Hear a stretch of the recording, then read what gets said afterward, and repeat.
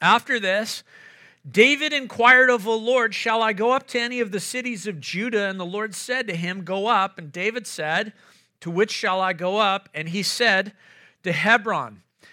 So it starts off here, chapter 2, after this. Well, after what, I might ask? Well, after receiving word of the death of Saul and the time of grief the nation went through, mourning his loss. And what does David do? Well, this is the secret to the success of David. This is important that we see this about this man. David inquired of the Lord. That's just simply what the author of the text tells us. That he said, he asked the Lord, shall I go up to any of the cities of Judah? Now remember, David's been living for at least 18 months in the territory of the Philistines, in the city of Ziklag, but for more than that, think about this, for at least 10 years or more, David has been on the run, living outside of a home, living in the wilderness and in caves, on the run from the threat of Saul. Now with Saul dead, he inquires of the Lord, shall I go up to any of the cities of Judah? And I like what the Lord says. The Lord's like, yep, go. And, David could have just gone anywhere with that answer from the Lord, but then he inquires further. He says, Lord, to which city shall I go up? And the Lord told him to Hebron. Now, I like this kind of dynamic of prayer with David and the Lord here, that the Lord's first answer is just a simple yes. But it invited this from David, that David seek the Lord more. And I would tell you and encourage you that that's what prayer is about. Often we think that we think prayer is just about getting answers. Give me a yes, Lord. Give me a no, Lord. And then, done deal. But the Lord is always doing this. He's always inviting us to a deeper place of intimacy, to seek him more. Prayer, I would actually say, is about this. It's not about answers. It's about intimacy. And we often get this wrong about prayer. I mean, the Lord wants intimacy with us. And if he just answered your request the very first time that you asked them, well, then it wouldn't actually produce anything for you relationally, except, the Father in heaven would be like your sugar daddy. And you just come when you need your yeses and your nos, and we'd, just turn on and off the relationship when we want answers from the Lord. But prayer is about developing and being drawn into intimacy with the Son, Jesus, and with the Father, with the Spirit. So David got his first answer from the Lord, and the Lord gave him just enough information to cause him to be more specific in prayer. It's good to be specific in prayer. And to seek the Lord more, and the Lord said, go to Hebron. So Hebron was in the southern part of Israel, in the southern part of Judah's allotment. It's just 40 kilometers from where David is living in Ziklag, and it's a super important city to the children of Israel. This is where Abraham and Sarah were buried, where their tombs are.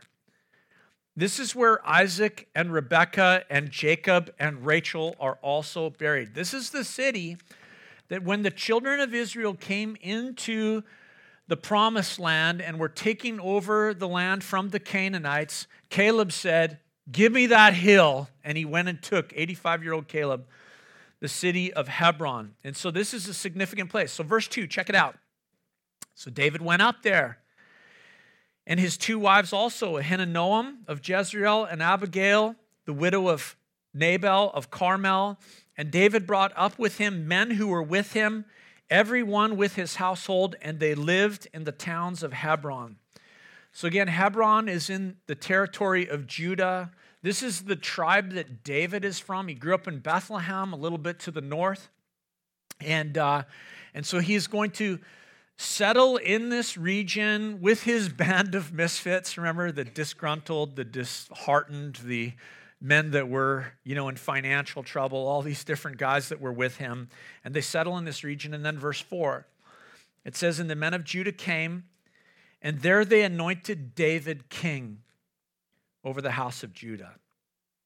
So David's return here to Israel was the signal for the tribe of Judah that it was finally time to take David, to anoint him as their king, to make him king. It's been something, think about this, It has been, if that's for me, I'm busy right now. It has been more than 25 years since Samuel anointed David when he was a teenager and said that he was going to be king of Israel. Isn't that crazy? 25 years. I bet he never would have imagined that the time of the Lord's fulfillment of that promise from Samuel would take so many years. And I don't know about you. I don't know if I could say I have things that are like 25 years in my life, but there are things that I've expected the Lord to do and thought that they would come about much quicker than they ever did. How about you? This was the Lord's timetable. And I think it was necessary to prepare the nation of Israel and to prepare David, prepare them for his leadership and to prepare David for leadership. So we read on, they take him and they anoint him king. Verse 4 continues, it says this: when they told David it was the men of Jabesh Gilead who buried Saul, David sent messengers to the men of Jabesh Gilead and said to them, may you be blessed by the Lord because you showed this loyalty to Saul, your Lord, and buried him. Now may the Lord show steadfast love and faithfulness to you, and I will do good to you because you have done this thing. Now therefore let your hands be strong and be valiant, for Saul your Lord is dead, and the house of Judah has anointed me king over them. So one of the things we're going to see about David in these chapters and the chapters to come in the next few weeks, he makes a lot of really wise, astute decisions as he comes to power. We've seen this in past weeks that the men of Jabesh Gilead had a long history with Saul, a long history of loyalty to the house of Saul. Saul had saved them. The inaugural action of his kingship was to rescue the people of this particular city on the other side of the Jordan in the land of Golan, the eastern side of the Jordan Valley. And these people loved, the men and the women and the families of Jabesh Gilead loved the house of Saul, were loyal to him. And so at his death, we saw this at the end of 1 Samuel, they had gone and recovered his body, his lifeless body, and the body of his sons because they wanted to honor their king.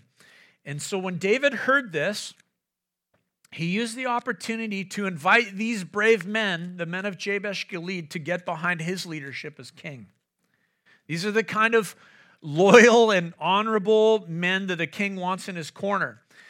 But what we're going to read here is that unfortunately the men of Jabesh Gilead are going to remain loyal to the house of Saul. Check out what happens. Verse 8. We're going to move fast this morning because we're covering lots of ground.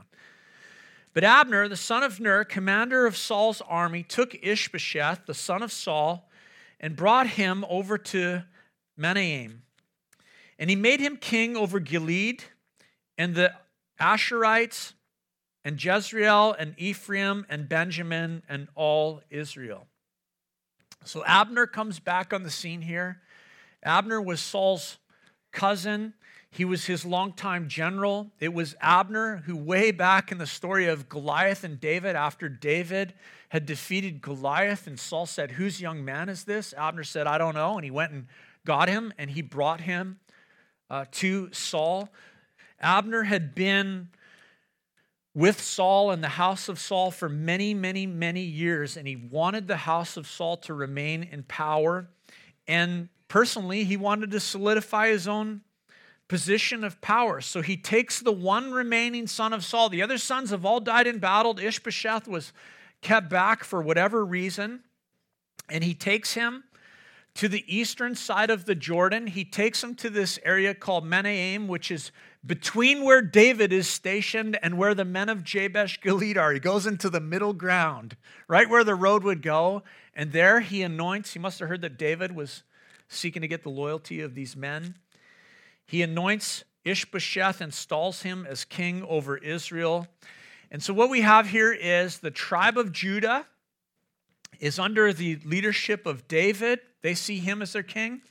The rest of Israel is under the kingship of the house of Saul. And it seems to me this is a bit of a foreshadow of what's going to happen in generations to come. Those who've been reading the Bible through 90 days, we were talking about this on Wednesday night, the division of the nation of Israel under Rehoboam, Solomon's son. That 10 of the tribes rebelled against the house of David, and only Judah and Benjamin would be loyal. So we got a little bit of a foreshadow here. So verse 10. Ishbosheth, Saul's son, was 40 years old when he began to reign over Israel, and he reigned 2 years. But the house of Judah followed David. And the time that David was king in Hebron over the house of Judah was 7 years and 6 months. Verse 12. Abner, the son of Ner, and the servants of Ishbosheth, the son of Saul, went out from Mahanaim to Gibeon, and Joab, the son of Zeruiah, and the servants of David went out and met them at the pool of Gibeon. And they sat down, the one on the one side of the pool and the other on the other side of the pool. And Abner said to Joab, "Let the young men arise and compete before us." And Joab said, "Let them arise." Then the men arose and passed over by number, 12 for Benjamin and Ishbosheth, the son of Saul, and 12 of the servants of David. And each caught his opponent by the head and thrust his sword into his opponent's side so that they fell down together. Therefore that place was called Helkath Hazarim, which means field of sword edges, which is at Gibeon. And the battle was very fierce that day, and Abner and the men of Israel were beaten before the servants of David. So we've got these two kings in Israel, the house of Judah loyal to David. We've got all of the rest of Israel loyal to the house of Saul, and there is a civil war, the potential of it brewing. And so we are introduced here to a guy who's going to be key in the story of David. For the first time, he's mentioned, Joab. And Joab meets up with Abner. I think they probably called for a meeting together, and they decide, hey, why have a big war? Why would we have a big war when we could just, pit our best warriors against one another? It's kind of like, remember, again, back to the time of Goliath, when the Philistines said, hey, why would we do a battle? Let's send our best warrior. You pick your best warrior. Losers lose, winners win. We can save ourselves all this battle. And the send your best and we'll decide who the champ is. So they decide to each pick 12 of their own best men, and they let them battle for a winner takes all, and it ends up that all 24 are dead, and it initiates a fierce battle. Check out verse 18. And the three sons of Zeruiah were there, Joab, Abishai, and Asahel. Zeruiah was David's sister. So these are David's nephews, these three brothers. Now Asahel was as swift of foot as a wild gazelle. Kind of like me, swift of foot like a wild gazelle. Verse 19. And Asahel pursued Abner, and he went and turned neither to the right hand nor to the left from following Abner. Then Abner looked behind him and said, "Is it you, Asahel?" And he said, "It is I." Abner said to him, "Turn aside to your right hand or to your left and seize one of the young men and take his spoil."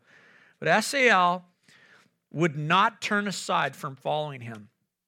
Now Abner, again, is a very seasoned warrior. This guy led the armies of Saul for 40 years. And that didn't stop. Aside from that, it didn't stop this young man from deciding to chase him down. Maybe his older brother Joab had said, knowing you're fleet of foot, Asahel, chase down Abner.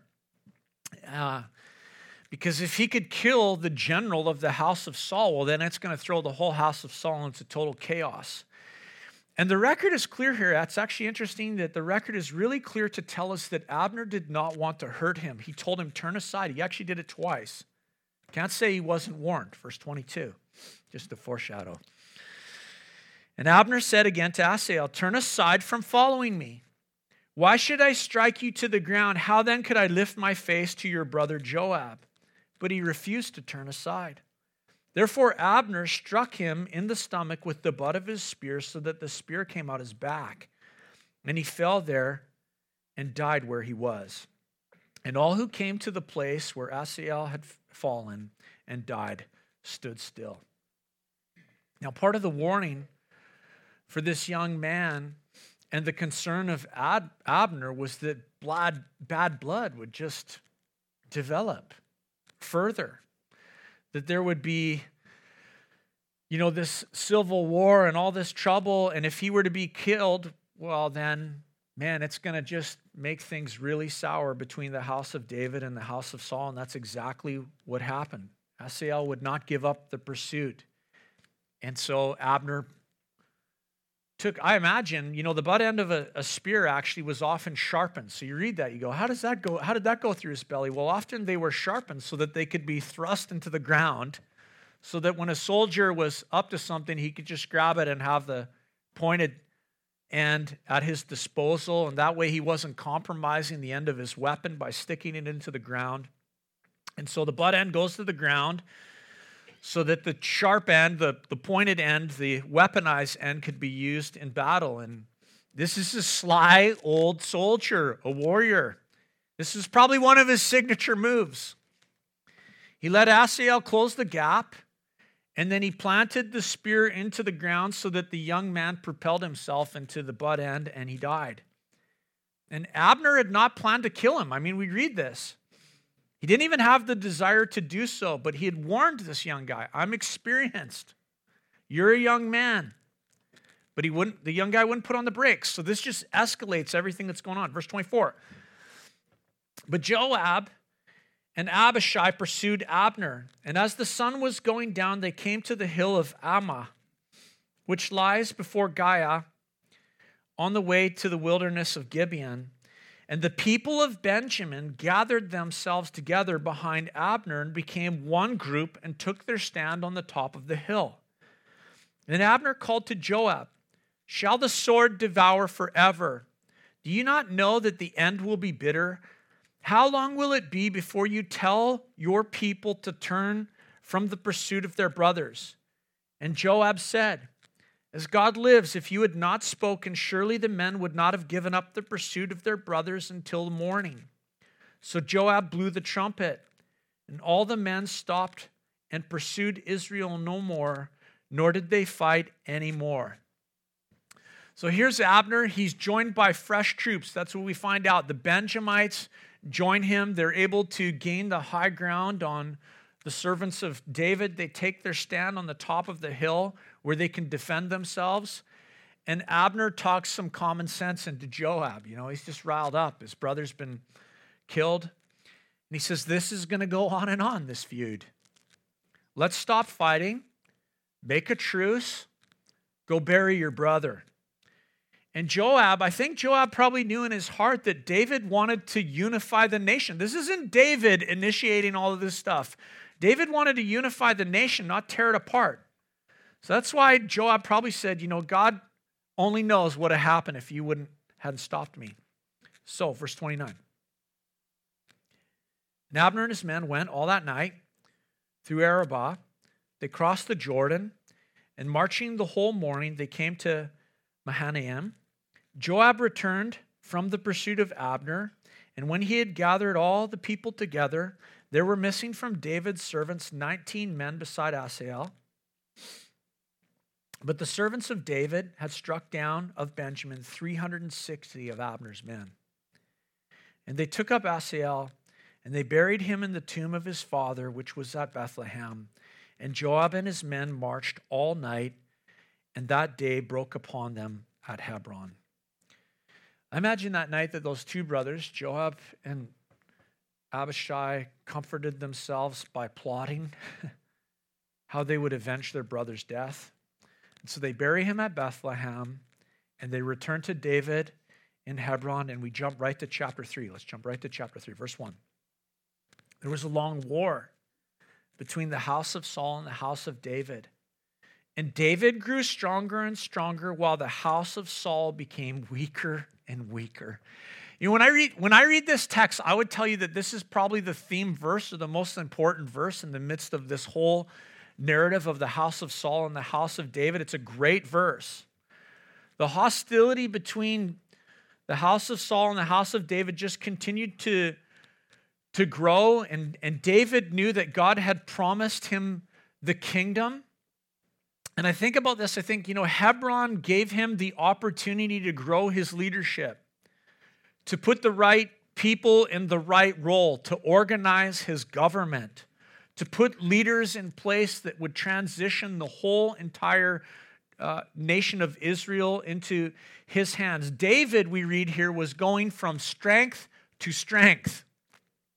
Well, at the same time, the leadership of Ishbosheth and his alliance with Abner was slowly falling apart. And I like this verse because to me it's a picture of the battle of the flesh versus the spirit. I take great hope in this. With Christ in our lives, the promise is this: the Spirit is going to win. The Lord Jesus is going to finish the work which he has begun in you. And the battle with the flesh, it's like a long war. Have you figured that out? It is a long battle, this battle with the flesh. And sometimes it feels like the flesh is winning. Or it feels like the flesh has gained the upper hand, but be assured, God's anointed will have the final victory, amen? The day will come when the Spirit has total victory, and until that day, we're in a long battle. A long battle, a daily battle. That's why the Word of God encourages us to take up the armor, to choose this day whom you will serve. This is why the Apostle Paul says, fight the good fight of faith. The fight of faith against the flesh is a noble, good fight. It's upright and it's virtuous to partner with the Spirit of God and to fight against the flesh in your life. Don't give up. Don't give up. Even if the flesh got the better of you this week, don't give up. Just get back up, dust it off, and get back in the fight. Shake off your discouragement. Only those who never have courage are discouraged. Before I went away a couple weeks ago, I was like, I am not a person that struggles with like getting down and depressed. But I'm telling you, I was fighting for my joy, man. Ken had been sick and things were going on. And I'm like, man, I am in a battle like I have never experienced in terms of just fighting for the joy of my heart. But you can't ever end up in that spot unless your heart has been full of courage before. Only those who have courage get discouraged. Get up and fight the good fight of faith. And I'm just thankful the Lord just lifted me out of that. Because with Christ in us, the promise is this: you are becoming stronger and stronger, and the flesh is becoming weaker and weaker as the Spirit of God is at work in your life. And I'm so thankful for that. This is a great verse. Now check out verse 2. And sons were born to David at Hebron. His firstborn was Amnon of Ahinoam of Jezreel. If you've been reading through the Bible in 90 days, some of these names are going to be very familiar to you. His second was Chileab of Abigail, the widow of Nabal of Carmel. And the third was Absalom, the son of Maacah, the daughter of Talmai, king of Geshur. And the fourth, Adonijah, I don't know how to say it, son of Haggith. And the fifth, Shephatiah, son of Aphtael. And the sixth, Ithream of Eglah, David's wife. These were born to David in Hebron. Wow. Those were some fruitful years for King David. Okay. Now, this is no justification for taking all these wives. I mean, these are mainly all new wives during this time. It's crazy. And the Bible's not justifying this. It's just, David wasn't supposed to do this. The Word of God is just reporting to us what he did. And, it may have been fruitful for him, but he has made a mess for himself. If you don't know the story of David, he has made a mess for himself. His son Amnon was going to be the source of incredible heartache. Amnon would rape his sister. It seems to me that Absalom was probably his choice to be the heir as king. Like if you just know the story of David, On his mother's side, Absalom's grandfather was the king of Geshur. This kid had royalty on both sides of his family. His father was king, his grandfather was king on the other side. And certainly when you read the story of Absalom, I mean, this guy packs entitlement like none of the sons of David, absolutely. And Joab is actually going to end up killing him. Adam, that guy that I stumbled over his name, Solomon's going to see that he gets killed. I mean, David made his life and his family very complicated by all of these actions and taking on all of these wives. There's no justification for us here. It's just a mess. Okay? So, you can take hope if your life's a mess. The Lord was still at work. Verse 6. While there was a war between the house of Saul and the house of David, Abner was making himself strong in the house of Saul. Now Saul had a concubine whose name was Rizpah, the daughter of Aiah. And Ishbosheth said to Abner, "Why have you gone into my father's concubine?" Then Abner was very angry over the words of Ishbosheth and said, "Am I a dog's head of Judah? To this day I keep showing steadfast love to the house of Saul your father, to his brothers and to his friends, and have not given you into the hand of David, and yet you charge me today with fault concerning a woman. God do so to Abner and more also, if I do not accomplish for David what the Lord has sworn to him, to transfer the kingdom from the house of Saul and to set up the throne of David over Israel and over Judah from Dan to Beersheba." And Ishbosheth, verse 11, and Ishbosheth could not answer Abner another word because he feared him. Wow, man, this is just disaster. And it was practice in that time that the heir to the throne would inherit the previous king's concubines. Ishbosheth would inherit his father's concubines, and it was one of the ways that he demonstrated that he was now the king, that he was fulfilling the role of the king, that he was stepping into the king's shoes. Remember, it's further ahead in this story about David, but when Absalom threatens his father's throne and creates a rebellion against David, and David goes on the run, the counselors of Absalom tell him to do this very thing with his father's concubines in the sight of all Israel.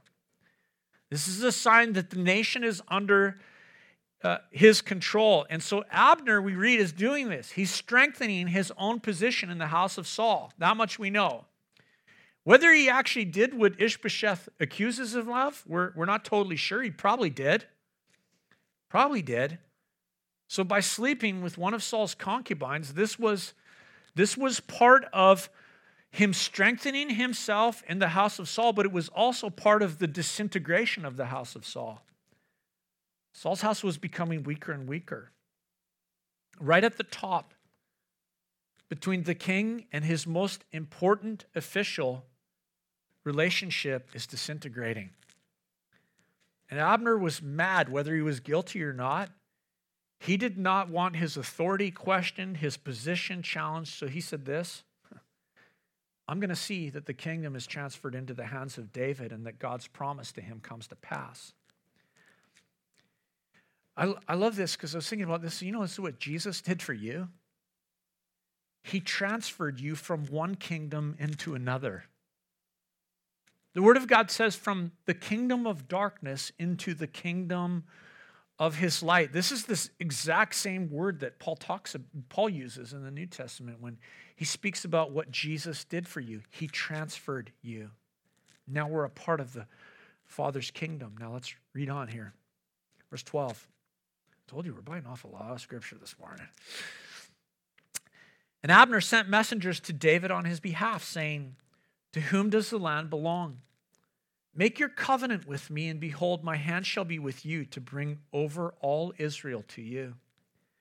And he said, "Good, I will make a covenant with you. But one thing I require of you, that is, you shall not see my face unless you bring Michal, Saul's daughter, when you come to see my face." Then David sent messengers to Ishbosheth, Saul's son, saying, "Give me my wife Michal, for whom I paid the bridal price of 100 foreskins of the Philistines." 200, right, Blake? 200? Isn't that what he said he paid for Jessica? I don't know. Remember that? Okay. Verse 15. And Ishbosheth sent and took her from her husband, Paltiel, the son of Laish. But her husband went with her, weeping after her all the way to Bahurim. Then Abner said to him, go return, and he returned. So this is what David desired. David wanted a peaceful transition of power. I love this. He's not manipulating. He's not forcing things. He just went about his business, leading the tribe of Judah, establishing his leadership, establishing the team around him. And he's looking after what God had given him, and he's waiting for the Lord to deliver the rest of the nation into his hands. And I love this about David. This was the pattern of David for a long time. David had learned this. He faithfully would just honor God with what God had given him or wherever God had placed him, and he would wait for the Lord to bring about his plan. He's already waited 25 years. Now 7 more years in Hebron here. So when Abner says, I'll make a covenant with you and I'll bring the rest of Israel over to you, David sees the Lord's hand at work and he says, yeah, let's do it. And then he does the kingly thing, just as he's, establishing his authority. He says, but don't come unless you bring my bride. Remember Michal, the daughter of Saul? She had been in love with David when he was a young man, and I think that he had loved her, his first wife. He had paid the bride price that Saul had demanded, 100 Philistines, and David had gone and taken 200. And when he had fled from Saul, Michal had helped him, covered it up, but then Saul gave her to another man. He gave his daughter away to another man. It was a way of just twisting the dagger in the side of David. And so this is David asserting his authority over the house of Saul. He wants the daughter of Saul back. I kind of think the picture of her husband is kind of entertaining to me. I don't know. Maybe that's, I don't know. He's following, crying, and then Abner says, you better turn around. Whoop, about face he goes. Verse 17. And Abner conferred with the elders of Israel, saying, for some time past, you've been seeking David as king over you. Now then bring it about, for the Lord has promised David, saying, by the hand of my servant David, I will save my people Israel from the hand of the Philistines and from the hand of all their enemies. Abner also spoke to Benjamin. That's Saul's tribe. Abner also spoke to Benjamin, and then Abner went to tell David at Hebron all that Israel and the whole house of Benjamin thought good to do. What did they think was good to do? To make David king over all of them. So Abner comes to Hebron to deliver the rest of Israel to David. Let's read on here, verse 20. When Abner came with 20 men to David at Hebron, David made a feast for Abner and the men who were with him. And Abner said to David, I will arise and will go and will gather all Israel to my lord the king, that they may make a covenant with you and that you may reign over all that your heart desires. So David sent Abner away and he went in peace. So this is a peaceful transition of power into the hands of David. The text is very clear to tell us that the relationship between Abner and David was one of peace. That Abner went away in peace. David had honored him, honored Abner, honored the men that had come with him with a feast. This was a peaceful transition. And it's interesting just to think about it. David and Abner had a lot of history with each other. They had stood shoulder to shoulder in war with each other. David had run from Abner as Abner was alongside of Saul all those years pursuing him. But what we read here is that this is all good. Things between David and Abner are good. And really, Abner is setting himself up for a position of prominence in the house of David. David's kingdom. Verse 22. Just then the servants of David arrived with Joab from a raid, bringing much spoil with them, but Abner was not with David at Hebron, for he had sent him away and he had gone in peace. When Joab and all the army that was with him came, it was told Joab, Abner the son of Ner came to the king, and he has let him go, and he has gone in peace. This is very important to this story. He has gone in peace.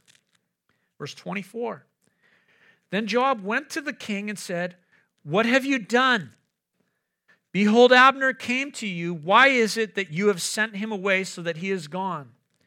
You know that Abner the son of Ner came to deceive you, and to know your going out and your coming in, and to know all that you are doing.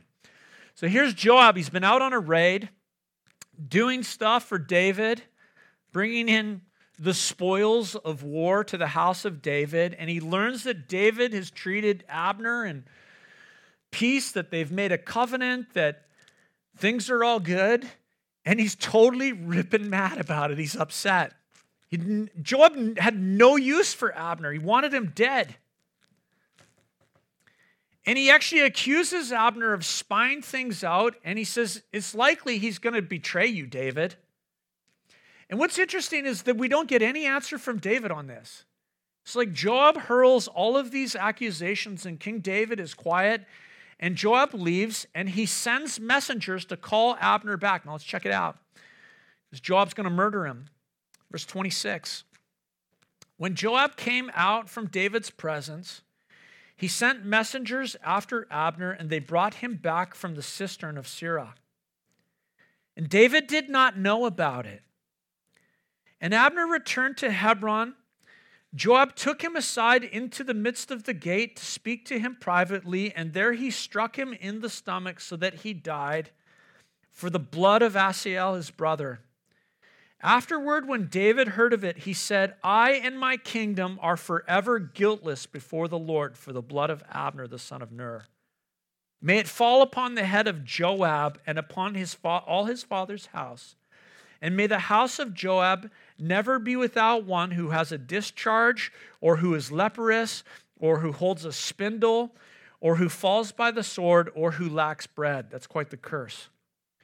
So Joab and Abishai, his brother, killed Abner because he had put their brother Asahel to death in the battle at Gibeon. So here is Joab and Asahel. They avenged their brother's death. They did it by sticking the sword into the exact spot that Asahel had taken the spear. Other translations tell us under the fifth rib. It's very specific. Asahel took the spear under the fifth rib, and Joab stuck it to Abner under the fifth rib. And what's brutal about this is that Asahel's death happened during a time of war. Battle. It was a battle situation. It was like Abner didn't want it to happen, but it happened in the context of a battle. But this is just straight up murder. This man was sent away in peace. He had been sent by King David in peace, and David knew nothing about what had gone on here until the report came back to him. And David said this, I am guiltless in this. This is entirely on Joab. Now, let's read on here. Verse 31. Then David said to Joab and to all the people who were with him, tear your clothes and put on sackcloth and mourn before Abner. And King David followed the bier. They buried Abner at Hebron. And the king lifted up his voice, and he wept at the grave of Abner. And all the people wept, and the king lamented for Abner, saying, should Abner die as a fool dies? Your hands were not bound, your feet were not fettered. As one who falls before the wicked, you have fallen, and all the people wept over him. What's amazing about this story is that Hebron was one of 6 unique cities in the nation of Israel. When the people of Israel had crossed the Jordan and come into the promised land, the Lord had instructed them that they were to designate 6 cities to be what were called cities of refuge. And a city of refuge was a place where someone who had committed a crime, whether on purpose or by accident, could flee. So let's say, you'd been in a situation and you accidentally, in a workplace accident, your coworker gets killed and you're to blame. You could flee to this city of refuge, and there, the leaders of this community would protect you against the avenger of blood. And you would get the opportunity to have a fair trial and freedom. If you were guilty, punishment would happen to you. If you were unguilty, there was an opportunity to stay in that community, and you would be protected within the borders of that community. The avenger of blood could not come after you. And it's crazy that here is Abner. This is the picture. Abner went to David to the city of refuge. If he had just stayed in Hebron, he would have been completely safe. Totally safe. But he came and he made a decision to leave. Now, church, for us as followers of Jesus, this is what we say about Jesus. Jesus is our refuge. We say this regularly about Jesus. I think I prayed it earlier. Jesus is the city of refuge to which we run. We have guilt. That's what the Bible tells us, that all have sinned and fall short of the glory of God, that every one of us has missed the mark. We have sinned against the Lord, and the Scripture tells us that the punishment of sin, the wages of sin, is death. And so we need a place of refuge, a place to which we can run so that we can be free and protected and sheltered from the avenger. We run to Christ. We run to Christ. Jesus is our refuge, and to me, the warning of this text is this: don't be lured away from Jesus. Don't leave your city of refuge. Don't leave the one to whom you've run for protection, for hope, for eternal life, for salvation. Jesus is our refuge. Amazing. Abner just left that city, and it cost him his life. Now, verse 35. And all the people came to persuade David to eat bread while it was day. But David swore, saying, God, do so to me and more. Also, if I taste bread or anything else till the sun goes down. Key verse here, verse 36, worth underlining. The people took notice of it, and it pleased them, as everything that the king did pleased all the people. So all the people of Israel understood that day that it had not been the king's will to put to death Abner the son of Ner. And the king said to his servants, Do you not know that a prince and a great man has fallen this day in Israel? And I was gentle today, though anointed king. These men, the sons of Zeruiah, are more severe than I. The Lord repay the evildoer according to his wickedness. Think about Abner. Abner spent most of his life fighting against David. But at the end of his life, he turned it around and he joined David. He's a great picture of a person who can spend most of their life fighting against Jesus, resisting the lordship and the kingship of Jesus, fighting against the one who is the Son of David.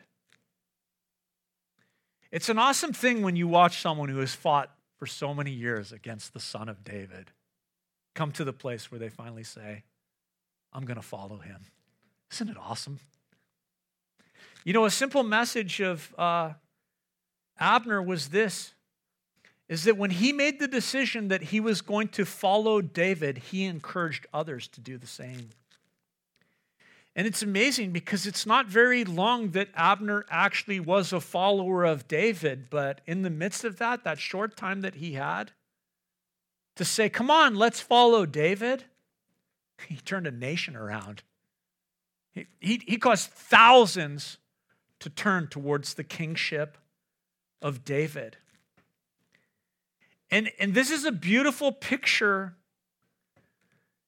of what Christ Jesus will do for us when we turn to him. You know, Abner turns to David, and David makes a covenant of peace with him.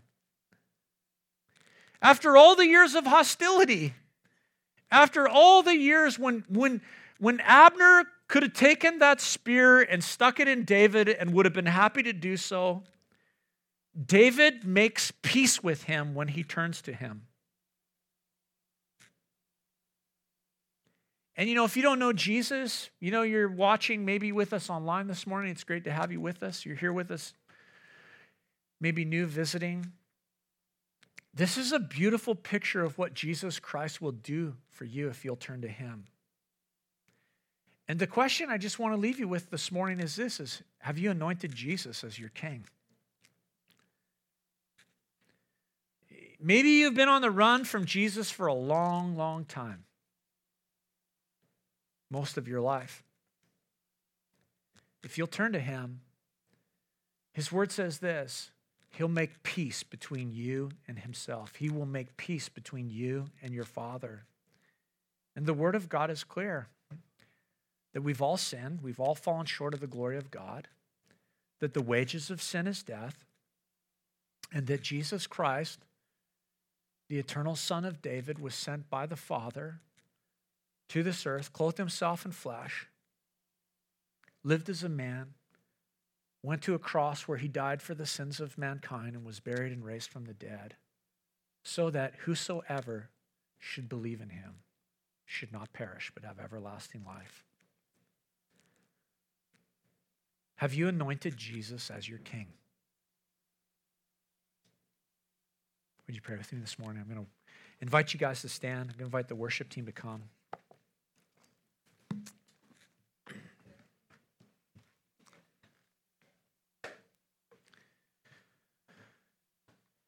Lord Jesus, we just come before you and we want to just make sure we got this relationship in the right order this morning between ourselves and you.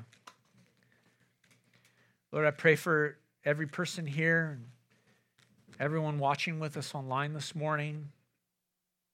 I pray, Lord, that we'd take the opportunity to make sure this relationship's right. I thank you for the picture of Abner, who after many years of hostility made peace with David. And Lord Jesus, we thank you this morning that the Word of God instructs us and tells us that while we were yet sinners, you died for us. You took all of the steps and actions towards us for peace. You didn't manipulate us. You didn't seek to control us, to twist our arms. You went about the work that the Father called you to do, and you wait for us to turn to you as you just remain faithful in our lives. And so, Jesus, this morning, we want to just turn our hearts towards you to make sure that you're anointed as King of our lives. And Lord, I just pray for anyone that's with us today that doesn't know you, that has been running for a long time from you. Lord, I pray today they would just turn and face you.